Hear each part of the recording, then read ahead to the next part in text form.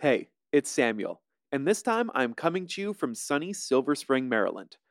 Relatively Prime couldn't have happened if 340 people hadn't dug deep between their couch cushions and backed it on Kickstarter. For this episode, I want to single out Richard Lucas, Alan Farrell, Dwayne, Carol O'Hearn, and Alex Liu, as well as my Kickstarter producers Daniel Murphy and Edmund Harris. But don't worry, if you don't have a couch, you can still help out by rating and reviewing the show on iTunes. I'm sure you've heard this a lot, but this is really a huge part of how iTunes determines which shows it lists as popular. At last count, Rel Prime had 46 ratings in the US store. I know that we can get that up to at least 50 by next week if we all work together. For the last couple of weeks, I've been telling you about Exatex Posters and their amazing posters of Pi and the complete works of Shakespeare, all of which are made up of the actual contents of Pi and the complete works of Shakespeare in tiny, tiny letters. But what I haven't told you is that they also make necklaces and keychains. You can get the first 3,445 digits of Pi, or the first 739 prime numbers, all of them fitting into a tiny area of less than half of an inch on a necklace or a keychain, and let everyone know that you know just how awesome mathematics is. Find out more at exatexposters.com. That's EXATEXT posters.com. And now, for Relatively Prime. Other duties as assigned. I think mathematicians do this all day.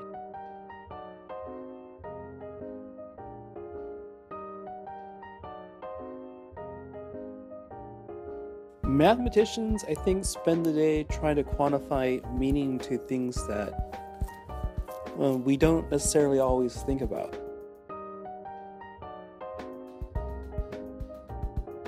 They hunch over desks with large pieces of paper in front of them and really big pencils, those like really, really big pencils, so that when they sharpen it, they don't just immediately just lose the pencil. I think mathematicians spend a lot of time wondering how to make a living by being a mathematician. I just imagine you're just furiously using pencils all over the place, and I think you have furrowed brows and stick your tongues out of your mouth. You're just thinking really hard. I'm pretty sure what a mathematician does is he goes down to a factory. It's kind of like Lucy and Ethel in the chocolate factory. And there's a conveyor belt with math problems to come along, and he grabs them and he solves the math problem and puts it back on the conveyor belt. Oh, that's my cat in the background. Minnie, what do you think mathematicians do all day? What do you think? Yeah, no, Minnie, I don't think they do that. Anyway, my cat doesn't know math, and neither do I. Goodbye. I want to thank my friends for sending in those recordings of what it is they think that mathematicians do all day. And guess what? They got it all right. And they got it all wrong. Except for Minnie the cat. She wasn't wrong at all. Mathematician is an insanely broad job title. It can encompass everyone from professors to government employees to podcast hosts. Yes, I still consider myself a mathematician. Hey, no, I am. I am a mathematician. You be quiet. I am a mathematician. And all of these different types of mathematicians, they do very different work in very different ways. Except for that one constant. Okay, except for those two constants. What Minnie just said, and that they all do mathematics. This is Relatively Prime, work in the mathematical domain. I am Samuel Hansen, a mathematician. On this episode of Relatively Prime, I bring you 2 interviews with mathematicians talking about exactly what it is they do in their very different jobs. Oh yeah, and I resurrect the first podcast that I ever hosted. I probably should have left it dead and buried. We're just going to have to see. I'm definitely not starting there, though. I want to ease us all into that. So first, let's start with the type of mathematician most recognizable to most people. The academic.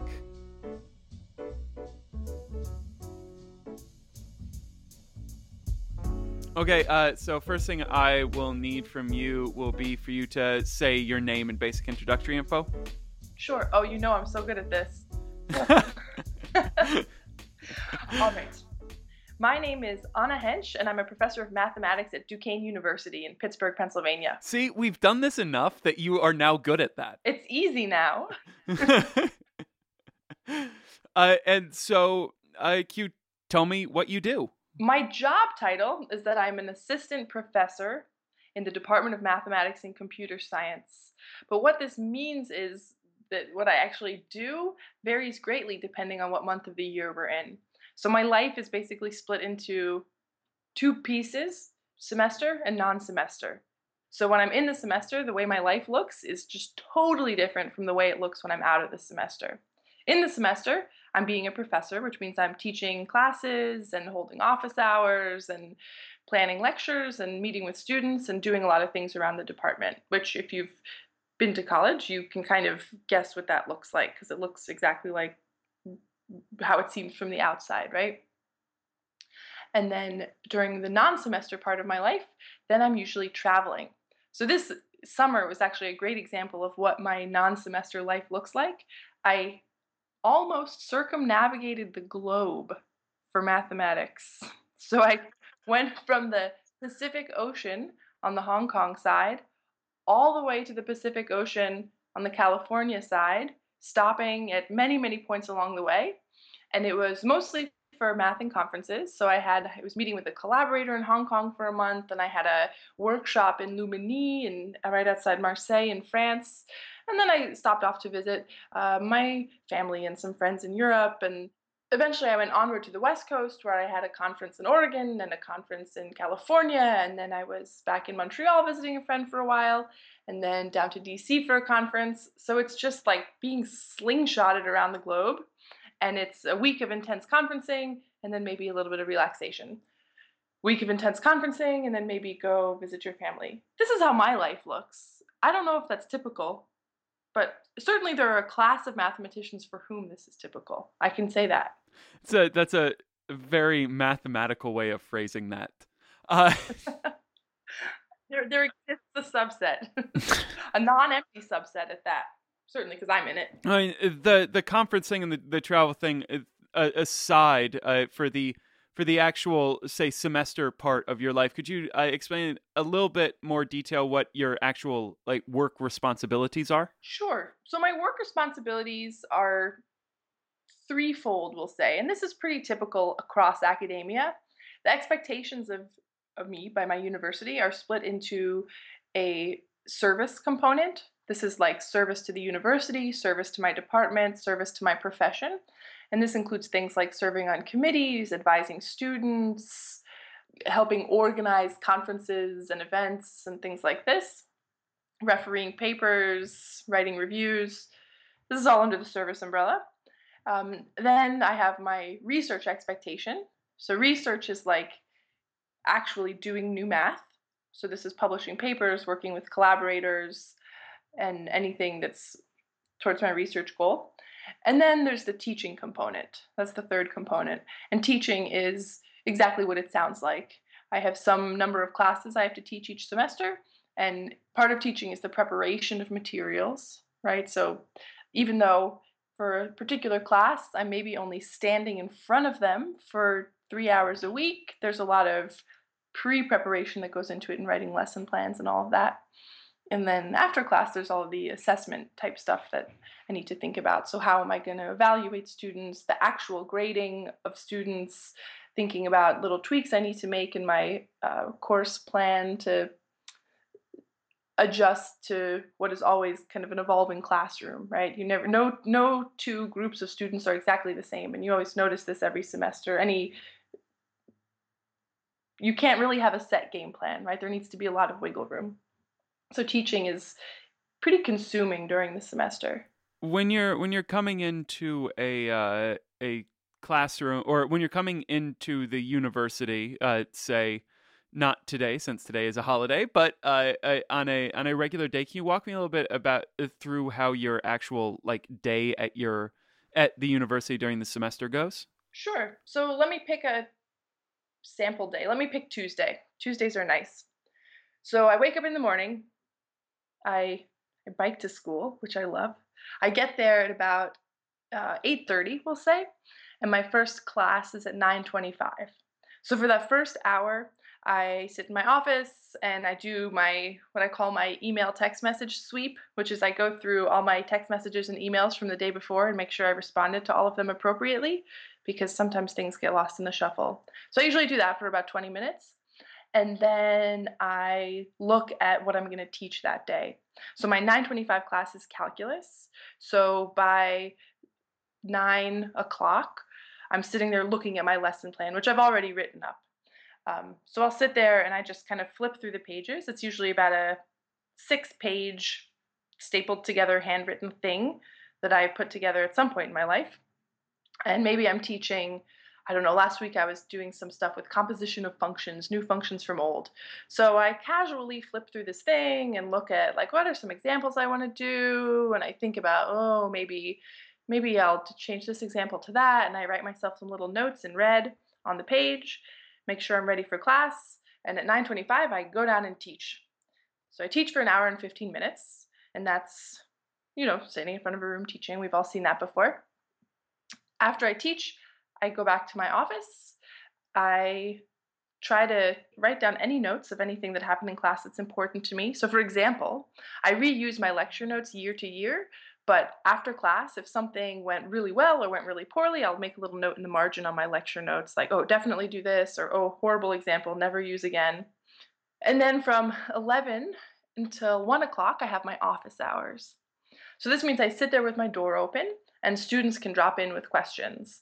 And some days there's a line down the block of people to see me, and some days nobody comes. Usually there's a strong correlation with how much homework they have due that week, right? So I can kind of guess week to week when my office hours are going to be really packed. So this is students from any of my classes. So I'm teaching calculus, discrete math, and number theory.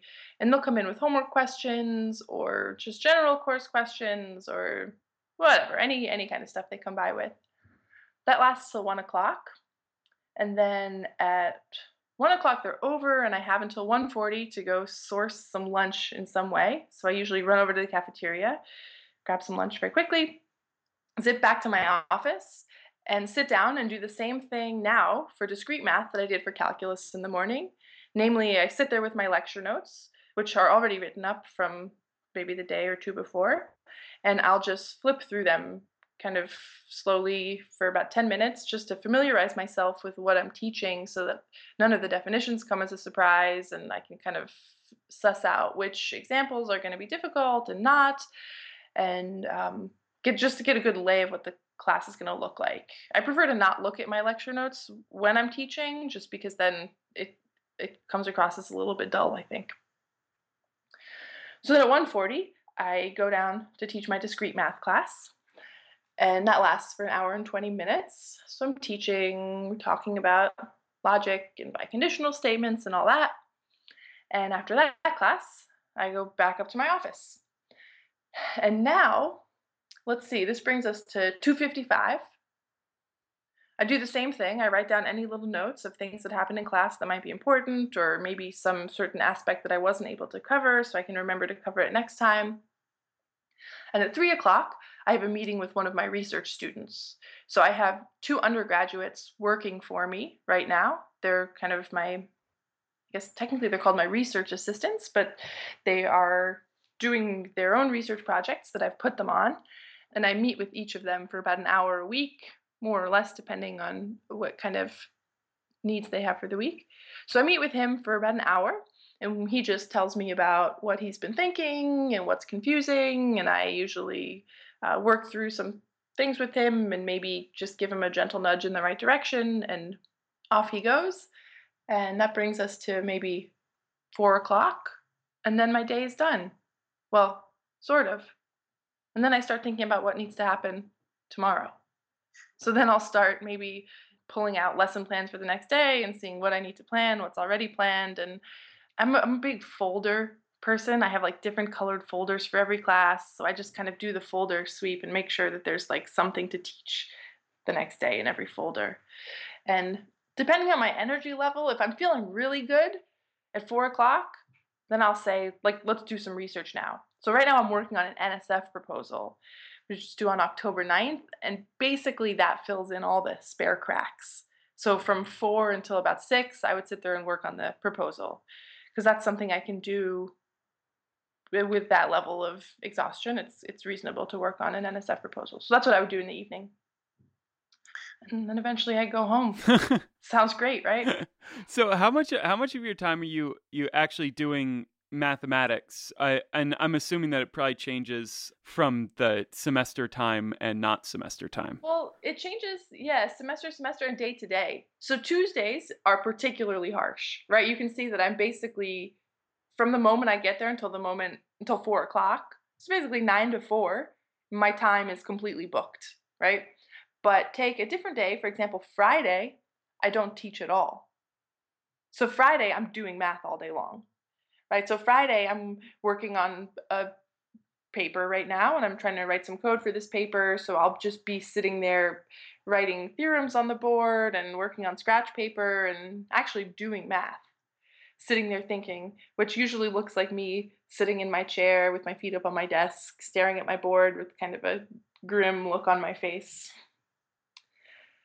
So that happens on Fridays. It happens on Mondays as well. Mondays I have a particularly light load. So I would say of my week, what do we have? Monday, Tuesday, Wednesday, Thursday, Friday. All of Friday, most of Monday is spent doing math. Tuesday, Wednesday, Thursday, I do very little math. That leaves a lot of time for not like doing literal math things, but how much time do you spend doing not math and also like not teaching and teaching related things? How much of your time are you spent doing like admin and meetings and stuff like that? Very little, actually. Very little. So there's not a tremendous amount of service time dedicated to meetings at my university, but the time that I consider as service time, I spend a lot of time working on like doing math reviews, and I'm active in the AWM. So I'm meeting with them, committees for the AWM, and some work that I do for the AMS, like blogging for the AMS and social media stuff. So I think that my service time, a lot of that is spent doing not in-house stuff, but kind of out-of-house service to the profession. What about math that is not directly work or even like your normal like conference and paper writing type things? Is there any math type things that you do for fun? He asks in a very leading manner. Well, this is probably, let me think.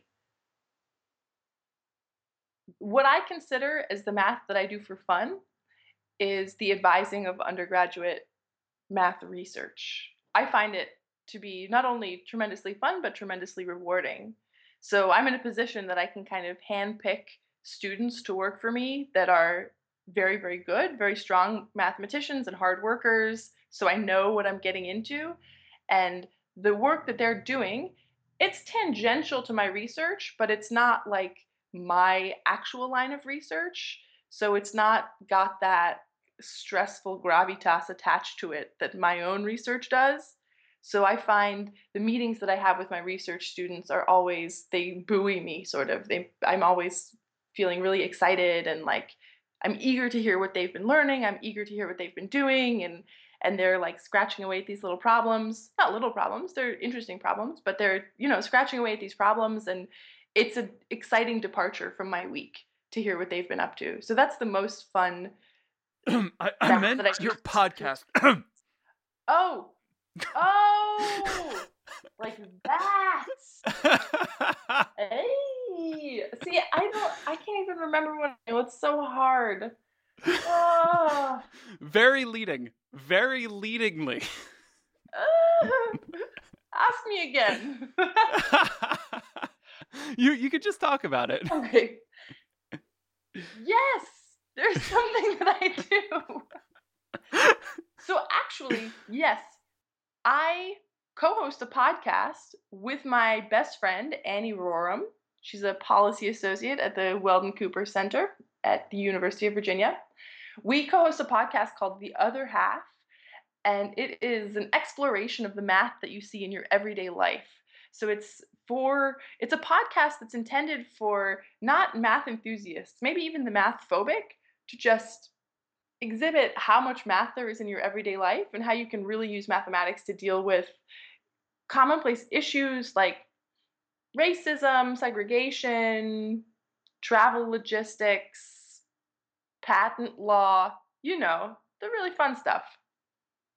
So that's something that we work on, and we spend a fair amount of time each week going back and forth, talking about new topics, and it's really fun. And that just so happens to be a sibling podcast to Relatively Prime, because it is on the Acme Science Network. I'm not sure that I even mentioned the name just now. The podcast is called The Other Half, and if you're interested, you can find it on iTunes or at our website, theotherhalf.acmescience.com. There you go. You need to get really used to just slipping that into conversation. I know. I'm bad at this. You get used to it as it goes along. And do you do any sort of like in your downtime when you're winding down? Do you find yourself doing a lot of like recreational mathematics? You're doing like little arithmetic tricks in order to better go to sleep? Well, they don't help me go to sleep. A few things that I do is that I have a Feedly account that's populated entirely by math blogs, and I like to read that when I wake up. So when I have my morning coffee, I like to see what all the math bloggers have been blogging about all night. That's really fun to just get me in the zone. And sometimes I like to do the MAA Minute Math. It's a lot of fun when I have like big research time and I'm feeling maybe bogged down by my own research. I'll just go do Minute Math and I feel very accomplished. Although I think they're intended for high school students. Nevertheless, the problems are always really fun. So they're like fun little puzzles. And I do a lot of mathematical reckoning in my head all day, every day, probably way more than is normal, but it's just maybe I don't really notice that I'm doing it. Anna, thank you so much for walking me through what your days are like and what your job is. Yeah, you're welcome, Samuel. Thank you so much for talking to me. And now for a counterpoint, let's hear from a mathematician who works at a company that I guarantee you've heard of. I'm Kristen Lauder, and I am a principal researcher and research manager for the cryptography research group at Microsoft Research. Hey, so if you could start by telling me what it is that you do at Microsoft Research. Well, I'm a full-time researcher and research manager at Microsoft Research, and I manage the cryptography research group. Cryptography is very important for internet security and e-commerce, and is a fundamental area of research of importance to Microsoft Research. So I do both cutting-edge, kind of state-of-the-art research on crypto systems, both trying to improve the state-of-the-art of crypto systems and also to understand cryptanalysis, the best-known attacks on these systems. And this type of research is important for Microsoft from the point of view of deploying the best possible solutions for protecting our products and our internet communication. Beyond doing this research, what are your other responsibilities at work? Well, I'm a research manager, which means I manage a team of researchers. I interact with other research managers and leadership within the company. We also, as part of our job, we have the opportunity to interact with other parts of the company, product groups who may be interested in using our technology, interact with engineers and engineering teams, to try to build solutions that could be useful to the company. So in addition to my research role, there's certainly an active management and interaction with other parts of the company. But in addition, we're academic researchers the way normal professors at universities are as well. So there's a large component of my work which has to do with service activities, attending conferences, doing reviews and program chairs for conferences, things like that. So I have a large component of my job is quite similar to what a researcher at a university would be doing as well. Now, beyond these like management and going to conferences and things, what are the things that your day is usually actually filled up with? Like the things that you, like when you get into the office that you actually start to do? Well, that actually changes over the course of the year. Different time periods during the year are different, and different years have been different than others.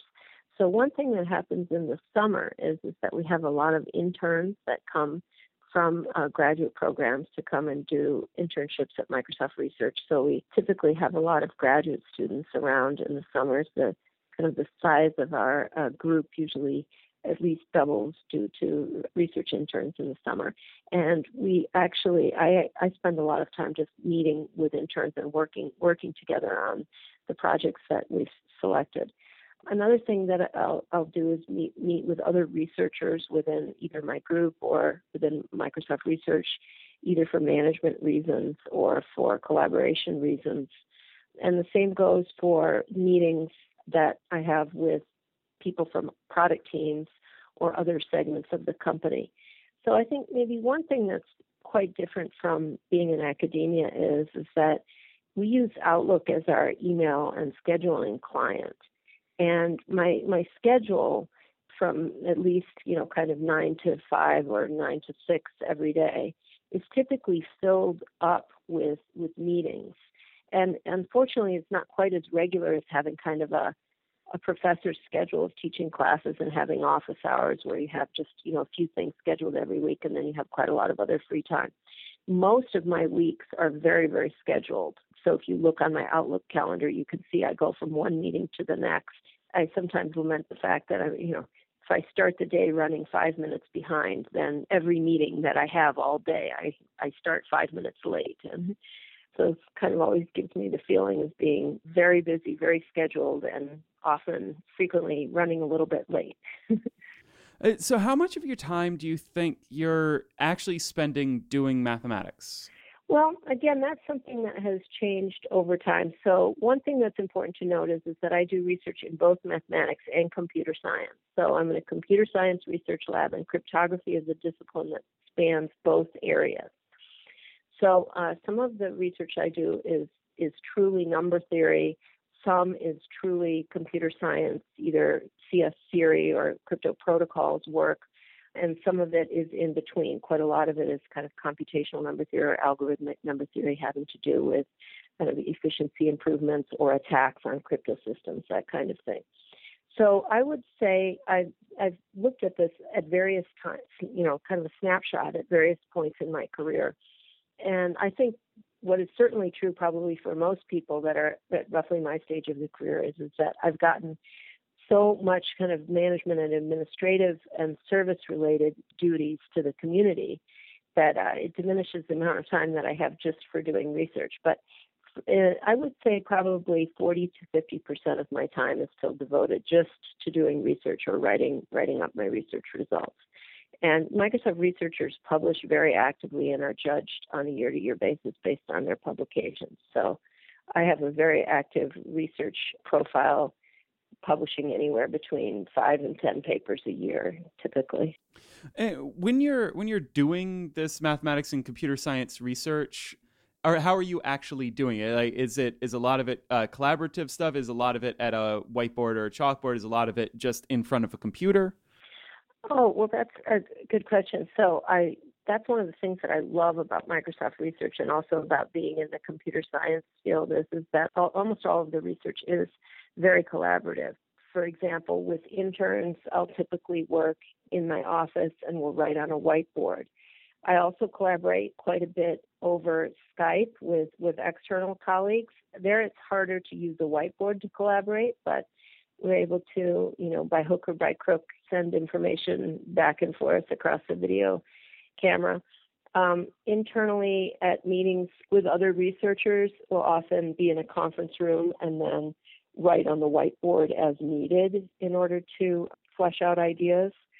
So it's almost entirely collaboration. And I also, because of my area, would sometimes rely on doing a few computations. So I'd have Hari or Sage, open on my laptop or desktop, and would just type in a few commands and different examples, checking out how things happen. So both writing on a whiteboard and looking things up on the web for references and actively doing computations with computer software packages. That's typically what the research would consist of. So when you're doing things that are not mathematics, I mean, you mentioned that you're in a lot of meetings and things like that. How much of your time do you think is like devoted to more kind of maintenance related tasks like email checking and things like that? Well, I have come to believe that I'm not alone in the absolute email deluge that's plaguing our profession and many other professional occupations. So I think it's partly because I'm overcommitted in terms of my service activities because of my role as president of the Association for Women in Mathematics, other service within the mathematical community combined with a lot of service within the cryptography community, from program committees to program chair, conferences that I co-organize, things like that. I have an absolute email deluge that I'm always behind. I have hundreds of messages come in every week that I absolutely cannot answer. So I'm kind of always on an emergency basis of what I can answer. And that also has partly to do with the fact that my schedule is so full. I have a full-time schedule working all day, and then I also have kind of at least a half or a full-time job every day to answer the email that came in. So the reality is that most of that email just absolutely cannot get answered unless I work all night as well as all day. I'm starting to feel a little bit bad about taking time away from all of your work here. So I was wondering if you could walk us through one of your day's schedules. Okay, so I'll pick Monday since I've just been looking at my calendar for Monday. So I have a 9 o'clock interview with someone from the press who's doing exploratory interviews for a news story. And then I have a 11 o'clock meeting with colleagues in the quantum algorithms group about an ongoing collaboration that we have. And then at 1 o'clock, I have a meeting with some staff support within our PR division to help improve my group's internal and external web pages to help people be able to kind of access the information about what my group is working on. And then I have a meeting with the program manager who's helping me to manage some relationships with product groups. And then I have another meeting at 2:30 with an intern, which is basically a collaboration meeting. And then I have another meeting with a group, which includes one of my interns and some of my colleagues in the machine learning group and an engineering support staff that we've been collaborating with. So that's kind of a collaboration meeting. It's a bi-weekly meeting. We meet twice a week. And then I have a new kind of exploratory meeting. I think it's at 4:30 with another colleague in the database area that we're kind of exploring opportunities for new collaborations. So I think that's kind of representative of the range of things that I would be doing during a day. It has to do with a lot of collaboration, but collaborations that are at different stages and of different natures, with different types of people. That is definitely a lot of work. It's like, and that's just Monday. Yeah, and living my idyllic little podcasting life. That's so much stuff. You mentioned you mentioned too that you are the president of the AWM, the Association for Women in Mathematics, and so could you tell me a little bit about the work that you do there? Like what does being president of the AWM encompass? Oh, well, thanks for asking. So, first of all, having the opportunity to serve as president of the AWM has really been one of the most rewarding experiences of my professional career. It's something that I'm truly thrilled about. So, if I characterize it as a lot of work, it is a lot of work, but I'm not complaining. I'm very happy to be able to be engaged in this manner. Honestly, it's more work than I thought it would be because it is a huge organization, more than 4,000 members. When I looked at the number of committees, active committees that we have of primarily professional women mathematicians volunteering, we have more than 100 volunteers serving on our committees. So just think about even just managing a portfolio of committees with that many volunteers serving on them. So that's just an ongoing task, is making sure that we are staffing our committees with appropriate people. And these are committees that are doing anything from selecting prize winners. We give a number of research prizes. We give prizes associated with teaching and professional service. We give a prize to undergraduates. We interact with all the other professional mathematical societies, MAA, AMS, SIAM, and other professional societies. For example, doing jointly sponsored lectureships at the main meetings. So there's a lot of kind of routine maintenance like that. But I also have a lot of new initiatives that I've been pushing. So things like trying to get corporate sponsors for the organization. We run events like our biannual research symposium. So doing the planning for events like that. We're launching a new initiative to engage more directly with governments to argue on behalf of diversity in science. So setting up new initiatives. Anyway, I could probably just go on and on and on, but I sometimes have weeks that are actually dominated by AWM service activities. But then I also have to kind of push it aside at times in order to get other things done, such as my research and my obligations to my employer. Is there any, I guess, sort of mathematics that you engage in for fun during your week? Oh, well, I would have to say that the collaborations that I have chosen to work on, that are primarily, math or computer science, but on the problems that are within my own research agenda, I consider all of those fun. So these are problems that I'm truly motivated by, that I think are important problems. And whether it's me thinking about them and making progress, or if it's me just interacting with my interns or catching up on what my interns or collaborators are doing, I consider all of that really fun. But honestly, I can say that I don't do anything that's kind of recreational. It's been years since I had time to just kind of fool around with a problem or an area that I was not seriously engaged in. And that's something that I hope for when I retire, is that I will have more time to just think about interesting areas of mathematics that are not directly relevant to my current mission. Well, thank you so much for walking me through the work that you do. Oh, thank you. It's been a pleasure talking with you. I want to thank Anna and Kristen for giving me their time to help us better understand exactly what it is that mathematicians do all day. And I need to apologize to them for making their interviews coexist with what I'm about to put in your earbuds. And while I'm at it, I want to say that I'm sorry to you as well. Really, I'm sorry. Ladies and gentlemen, may I present to you the triumphant return from the podcast graveyard of the best podcast to ever combine pitches for frozen slushy businesses and differential equations. Combinations and permutation! I'm a pepper, you're a pepper, he's a pepper, she's a pepper. Wouldn't you like to be a pepper too? Oh, God. Well, thank you. You just gave me my intro. I don't believe you.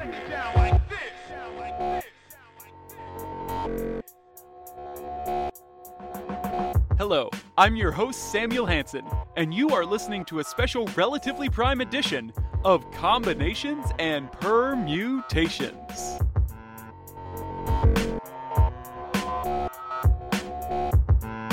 On today's episode, I bring back your favorite Combinations and Permutations guests to check in and see what exactly it is they do all day as mathematicians.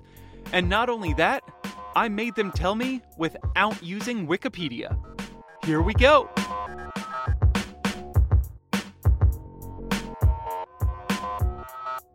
Hello and welcome to Combinations and Permutations, the mathematical podcast that is one last time coming to you from the mailroom in CDC Building 7 here at the University of Nevada, Las Vegas. That is right, everyone. We're back. So I guess that means that once again I have to introduce everyone. And so I guess first up, I'm just going to go in order of when they first appeared on one of these podcasts. So I have a panelist that was on the very first show. The very, very first show. And if any of you want to be very, very annoyed at poor audio quality, I suggest you go back and listen to this guy's voice on that first episode, Mr. Nathan Rowe. Yeah! Thank you, everybody, for your excitement. It's good to be here. Good to be back. And then someone who joined us like 20 or 30 episodes in, I don't know. I don't really care. He kind of hates me, and he sort of always has. Mr. Brandon Metz. Only slightly, Sam. I wouldn't say. Lean forward. I wouldn't say. It's Sean, not like I abhor you. Our final guest is trying to take a picture of all of us, so we all need to lean forward. This is the first on-air selfie we've ever done. Selfies weren't a thing back when we used to. So the person who just took a picture joined us quite late on, like literal years into the show, and two now of them. That's how you can pluralize. Yeah. 2 years. And now, as far as I can tell, is still a grad student, but essentially just only rides his bike all the time. Mr. Sean Breckling. How's it going, ladies and gentlemen? Every time on Combinations and Permutations, we have some sort of a topic. And I don't tell the guests what the topic is, because why should I let people be prepared and ready to talk about a subject? Yeah, that is how it works. Just like old times. But I don't know if any of you have noticed, I don't have a computer in front of me right now, which means that the topic that we're going to talk about is not on Wikipedia, which is kind of out of the ordinary for us. So the topic on this episode is, what do mathematicians do? And which is why I want to talk to all of you, because all of you are not mathematicians. You are all mathematicians. You always pick topics we don't know anything about. You see, we're all mathematicians, but it depends on who you ask. If you ask my mom, I'm a mathematician. If you ask anyone on my committee, maybe. So you are maybe, since you don't have a piece of paper from a graduate program yet, you are maybe the person who is least likely to qualify themselves as a mathematician. But you do mathematics as a job. And as far as I'm concerned, in my mind, that is what a mathematician is someone who gets paid to do mathematics. And I'm holding here right now Nathan Rowe's business card, which says Nathan Rowe, mathematician. So I guess that means that we're going to start with Nathan. Nathan, what do you do? Yeah, what do you do, Nathan? Very little math. But I mean, honestly, what is, like, we don't need to get into this question, but as we've defined on 70-some episodes of this show, mathematics is essentially anything. Okay, good. Yeah. All right, so all I do is math. Outside the bathroom door. What are you doing? So Nathan, like, you don't work in. You're not an academic. No. So you work in industry. So tell us about like the industry you work in. What you do, like what your day to day actually is. Somehow I mostly do the work of a software engineer. So I'm writing code in C#, C++, really algorithmic code. Usually things that the other people couldn't do because it was a little bit too mathy. So whenever math gets involved in algorithms, then I get them. And so I think of them as the fun problems. Everybody else thinks of them as terrifying. Bunch of babies. And that's what I did in my previous job, which Sean's doing now, I guess. Kind of. So it's So but what the industry you're working, what is it? What are some of these problems? Okay, so I currently work for a 3D printing company called Full Spectrum Laser, or FSL 3D, and I do computational geometry type of stuff that such as calculating the volume of a three-dimensional object that's defined by a triangular mesh. Sean, Nathan mentioned that he used to do a job that you now do, and so you do two different jobs, because since you're still a student and you're still doing research for your dissertation, but you also are working in industry. So if you start talking about first off your industry work. All right. I work at a small company called Telesecurity Sciences. We're like 8-9 people total. We do a lot of things, but a lot of it boils down to an area of expertise that the CEO and the CTO have, and that's in basically it's just in X-ray imaging. But that spans a lot of industries. So we have contract work in defense that, and I use defense loosely. It's for the TSA. We do a lot of things that are even just barely related to that work. Like I just spent a year with a couple of guys writing software that just converts file formats for those machines. I'm telling you, it's ladies and gentlemen, major in math. It's very exciting. But the company also does a lot of work with healthcare, like health imaging. So there's lots of different ways that X-ray, CT scans. Because you have X-ray, you have CT, you have MRI, you have we only deal with X-ray. We really only deal with X-ray. But actually, when I was there, before Sean was there, that same company did work with some of the full body scanners, but the X-ray based full body scanners that. So that's the CT, and I myself wrote. I looked at a lot of naked humans, and I wrote a crotch detection algorithm to try and localize, because that's one of the key. I mean, where the legs connect is an important joint in the body where we're thinking. And so I wrote an algorithm based on convolving with some crazy V-shaped kernel and I found those crotches. Although it sounds fascinating. That is staying in. This is what they call machine learning. Right? So right now, what are you working on currently? Right now, I am doing mostly proposal writing and report writing for an NIH grant that the company received. Yeah, that's my uppercase P professional work. So then what do you what do you say you do here? I work with people. which incidentally is what I do. So then as a grad student, which is that's a major part of any mathematician's life. It really is. If you're going to be a mathematician, you are going to be a grad student at some point. What are you doing as a grad student right now? All of those things I just said are completely irrelevant to what I do as a student. My research is in numerical analysis of fluid flow models. And there are lots of different paradigms. Many listeners might be familiar with the Navier-Stokes model, which is the physical model for incompressible fluid flow. So incompressible Navier-Stokes is where I do a lot of my work. But there's depending on the problem that you're trying to model, you use a different paradigm, a different model, so to speak. Because doing numerical analysis on Navier-Stokes for any real problem is actually an incredibly expensive endeavor. It's computational. Honestly, don't care about any of this. What do you actually do day to day? I'm really wondering about what your actual day to day is. Since my work is numerical analysis, typically what we do is we decide on one of those large eddy simulation models, which is where all my research is.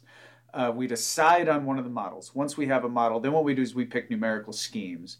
And then what I do is I go around with different kind of baseline problems, really standard problems. So what I do is I run a whole bunch of different schemes under a whole bunch of different settings, and I just report the results. Okay, so what you're saying is that you run a computer program and you put those results into Excel and then you show them to somebody. So what the thing is, though, a lot of these take so long to do that I actually have to commandeer half the computers in this office building.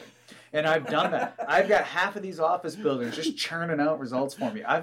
I'm remote logging into computers all across the country that friends of mine have donated, that I have just been running simulations. I got a buddy of mine in Canada who has a computer. He's got a couple old iMacs just that are still fast enough for me to run my simulations on. So I log into these things remotely, and he keeps sending me messages like, my kids are amazed at the swirls. Okay, so all joking aside, Brandon, what the... honestly, I have not talked to you for 4 years. I believe you got some sort of advanced degree now. So what is it that you do? So Go on. He divines. That's good. Yes. Divines. Just say. I find water in the desert. No. You're water finding now? No. What I meant to say is that I design mathematical models for slot machines. That's really what I do. Okay, so you're a professional asshole.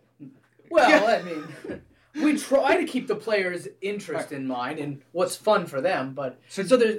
Oh, sorry. Do you have just? Do you just do the math models? Do you have any say into like the game itself? No. We also actually we also get to give our input into the actual game design. Ooh. Okay. So can you do? So who designed Kitty Glitter? That's my favorite one. Kitty Glitter is amazing. I'm into Pink Diamond. Guys, I got a better one. We all went to school in Las Vegas. You were talking about some amateur hour slot machines here. Are you all about the Sex in the City? No, guys, will you just calm down and listen? This is very important. I saw the greatest slot machine of all time. Are you prepared for Rorschach Riches? What? I have not seen this one. I've seen a lot. Rorschach Riches? So it's like a shark with a Rorschach. Okay, so Rorschach Riches, continue. So, guys, Rorschach Riches. All right, so it's like Rorschach test? Rorschach ink blots, right? Yeah, if you line up all the different ink blots, like those are different ways, different combos. Like I don't know what that means. I have no idea what might be the best designed slot machine ever because no one can look at it and be like, I should have. I don't know if I should have won. You're schizophrenic at the end, and you came into it perfectly healthy. I play some of these slot machines, right? We're expected to go out and play and study our competitors' products, and I'll play some of these and I'm like, why is this not paying? There's like 400 lines here. Why is it not playing? Why am I not winning anything? It's just... What's your day to day like when you go through? Like, what do you do for designing these things? Well, most of the time, it's all probability. So sometimes it can get pretty crazy. Yeah, but I don't like. Once again, not the math. Like, tell me what you're actually doing. All right. Well, shut up, Sam. So it was a matter of time. He's not playing Rorschach Riches. That's the problem. So sometimes I go in and I sit down. I stare at Excel for like 8 hours a day. Okay, it's just staring at Excel, doing very basic probability calculations for the most part. There's some interesting things, but most times I sit there, I figure out exactly what this mechanic requires. So like how expensive is this mechanic for the game, right? You have so much in and so much out. And so all slot machines have to have a negative expected value. They have to. The house needs its advantage. Yeah. So it's my job to design these games with that in mind and to keep them within, regulations and the correct bounds that there are. Now these can range anywhere from 85% return to player to anything up to, I think New Jersey maxes out at 98. I think they're the highest that you can go. In the end, it's just finding expected values. Like I do that like 40 times in a row. Now that's not to say there isn't some exciting ones. Sometimes there's someone recently used a hypergeometric probability distribution. And I don't even remember what game it was, but they actually had to look that up. I had to use Catalan numbers at one time. So there's some higher level stuff in there, but most of the time it's just me finishing these problems because they're very simple and just waiting and looking like I'm busy. Now someone asked me what I do. No one cares, Sam. Sam, please don't tell us what you do. Let's talk more about what I do. No. Better yet, let's combine these fields and make some amalgamation. Okay, well, I'm going to talk about what I do. The three of us will take turns guessing what. I have a more important question. Nathan, are you happy with what you do? Only medium. Brandon, are you thrilled and happy with what you do? It varies from day to day. How do you feel Sounds today? like a medium. Today feels pretty good. Okay. That's good. Good's good. I had a good day too, but Sean, how do you feel about what you do? I can't wait to be done with school. I cannot wait. Guys out there in Radioland, I can't wait to be done with school. And when I am done, if you're listening to this and you happen to be the chairperson of a math department at maybe a 4-year university, you should consider hiring me. Anyway. Well, on that, I just forgot everyone's name. For Sean Breckling, Brandon Metz, and Nathan Rowe, I am Samuel Hansen. This is Combinations and Permutations, or Relatively Prime, or I don't even know. I don't remember at this point. It's not Radiolab. It's not Radiolab. What about This American Life? It's probably not This American Life. I guarantee it's not This American Life. Nor is it Serial on the media, 99% Invisible, It Love might and be Radio. WTF with Mark Maron. It is not might be. WTF with Mark Maron. It's not Bullseye. It's not George Jessica. It's not Stop Podcasting Yourself. It's not The Heart. It's not any of the 100 other podcasts like You Look Nice Today I could name right now. This is Combinations and Permutations, and I want to wish you all a matherific week. Oh, no. Bye. No.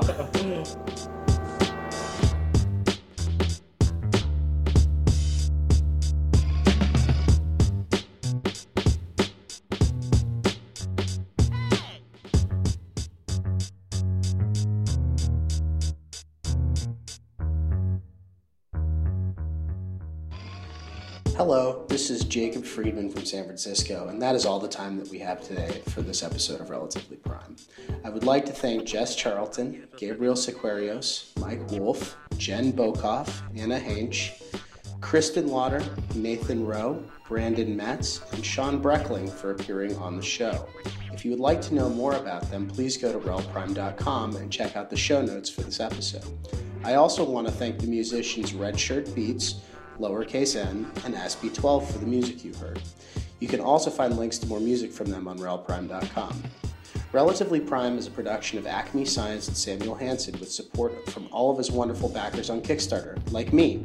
If you would like to help support Relatively Prime, head over to the website and click on the support button. And trust me, Samuel would be very happy if you did. You can also head over to iTunes and leave a rating and a review. That is how their algorithm decides rankings, and the higher Rel Prime is ranked, the more people will see the show. If you have any feedback or you just want to say hello to Samuel, you can send him an email at his personal account. Really, this is his everyday email account, samuel@acmescience.com. Finally, Relatively Prime is licensed with a Creative Commons Attribution Share-alike license, so please feel free to remix Samuel's voice to say whatever you like as long as you say that those words came originally from Relatively Prime. Thank you for listening, and have a matherific week.